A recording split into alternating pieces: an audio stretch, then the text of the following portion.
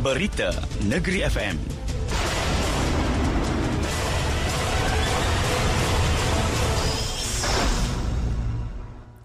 Assalamualaikum dan salam Malaysia Madani, bersama-sama saya Jamilah binti Jamal.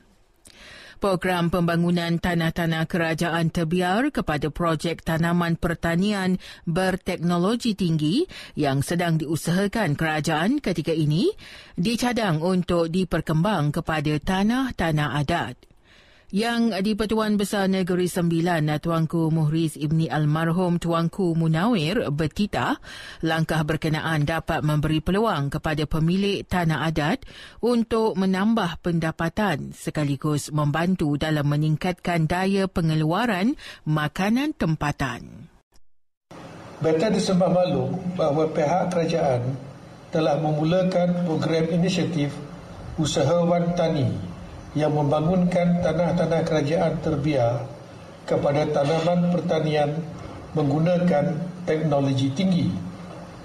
Fasa pertama dijangka akan dimulakan di tanah milik Mains di Rembau dan para peserta adalah terdiri daripada golongan asnaf Mains. Tuanku Muhriz Ibni Almarhum Tuanku Munawir. Baginda bertitah pada istiadat ulangan penghulu luak tanah mengandung, mengadap dan menjunjung duli tahun 2023 di Balai Rong Seri, Istana Besar Seri Menanti. Dalam pada itu, baginda juga melihat tanah-tanah adat boleh menjana pendapatan melalui projek ladang solar dengan penjualan tenaga elektrik solar kepada Tenaga Nasional Berhad TNB. 5 kawasan perindustrian baharu akan dibuka di negeri ini pada tahun hadapan. Menteri Besar Datuk Seri Aminuddin Harun berkata, antara kawasan berkenaan adalah di Nilai, Ainsdale dan Senawang. Jelas beliau, ia mampu merancakkan lagi ekonomi negeri. Kita sebenarnya telah hampir habis kawasan perindustrian yang telah dibuka. Tapi tahun hadapan insya-Allah kita akan ada banyak kawasan-kawasan perindustrian baru yang akan dibuka. Contohnya di Nilai, di Ainsdale, di Samdabi fasa Parcel B dan Senawang. Jadi kita rasa itu antara yang baru dan insya-Allah minggu depan saya akan detailkan kawasan-kawasan perindustrian dan juga industri-industri yang membuat pembesaran pada tahun ini di samping perlaburan baru yang masuk ke negara kita. Datuk Seri Aminuddin Harun. Dalam pada itu, beliau turut memaklumkan sambutan diterima daripada pelabur sangat menggalakkan dengan adanya kawasan industri sedia ada yang telah ditempah para pelabur. Beliau berkata demikian dalam sidang media pasca mesyuarat mingguan Exco di Seremban. Wacana Nasional.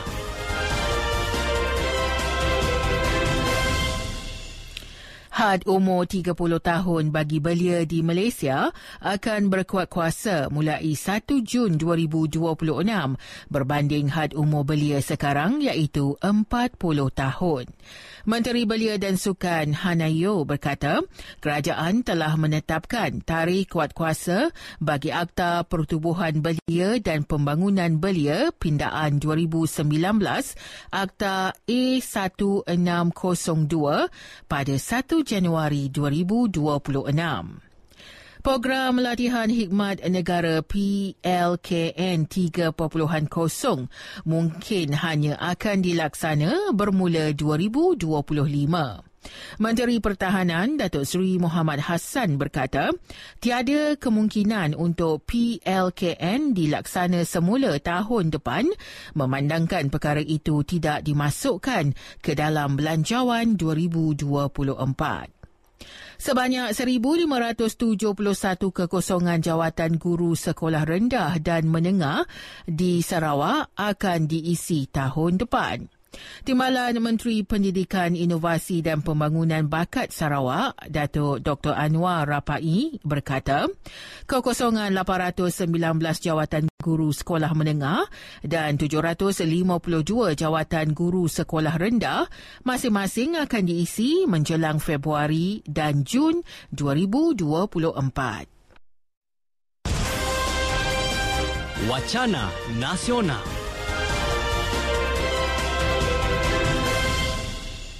Negeri Sembilan Command Center NESCOM kembali diaktifkan sejak awal November lepas sebagai persediaan menghadapi musim monsun Timur Laut MTL yang dijangka berlaku sehingga Mac tahun depan. Menurut Pengarah Angkatan Pertahanan Awam Malaysia APM Negeri, Lieutenant Colonel Pertahanan Awam Muhammad Nazri Meskam, data-data berkaitan seperti paras air sungai, tanah runtuh, keadaan jalan dan ramalan cuaca dikumpulkan seterusnya dipaparkan di NESCOM sebagai langkah mitigasi sepanjang musim MTL. NESCOM berfungsi dengan pelbagai kaedah. Pertamanya biasanya adalah laporan daripada orang awam diterima di daerah-daerah dan memaklumkan ada berlaku kejadian bencana seperti banjir dan sebagainya. Kalau musim sekarang, musim MTL, berlaku kejadian banjir, jadi dimaklumkan kepada pusat kawalan operasi kita di daerah dan pusat kawalan operasi daerah akan respon kepada kes-kes yang berlaku di daerah masing-masing. Lieutenant Colonel Pertahanan Awam Muhammad Nazri Meskam. Beliau berkata demikian ketika ditemui kru RTM di Negeri Sembilan Command Center NESCOM Seremban. NESCOM dikendalikan oleh Jawatankuasa Pengurusan Bencana Negeri yang melibatkan pelbagai agensi termasuk Jabatan Bomba dan Penyelamat Malaysia dan Angkatan Tentera Malaysia. Dalam pada itu, beliau turut memaklumkan sebanyak 120 kawasan hotspot banjir dikenal pasti di negeri ini, antaranya 17 di kawasan Jempol dan Rembau, 15 kawasan di Jelebu, 21 kawasan di Port Dickson, 5 di Kuala Pilah, 10 di Tampin dan 35 di Seremban. Seorang ejen penapis air mengaku tidak bersalah atas 2 pertuduhan gagal mengemukakan penyata pendapatan yang mempunyai pendapatan bercukai berjumlah keseluruhan RM616,231 di Mahkamah Magistrate Seremban hari ini. Ia membabitkan cukai taksiran berjumlah RM83,504. Mengikut kertas pertuduhan pertama, orang kena saman OKS Nur Zadila Saman didapati gagal mengemukakan penyata pendapatan bercukai bernilai keseluruhan RM248,392 di dalam borang nyata cukai pendapatan B bagi tahun taksiran 2017 dan 2018 kepada Ketua Pengarah Hasil Dalam Negeri sebelum atau pada 30 Jun 2018 tanpa alasan munasabah.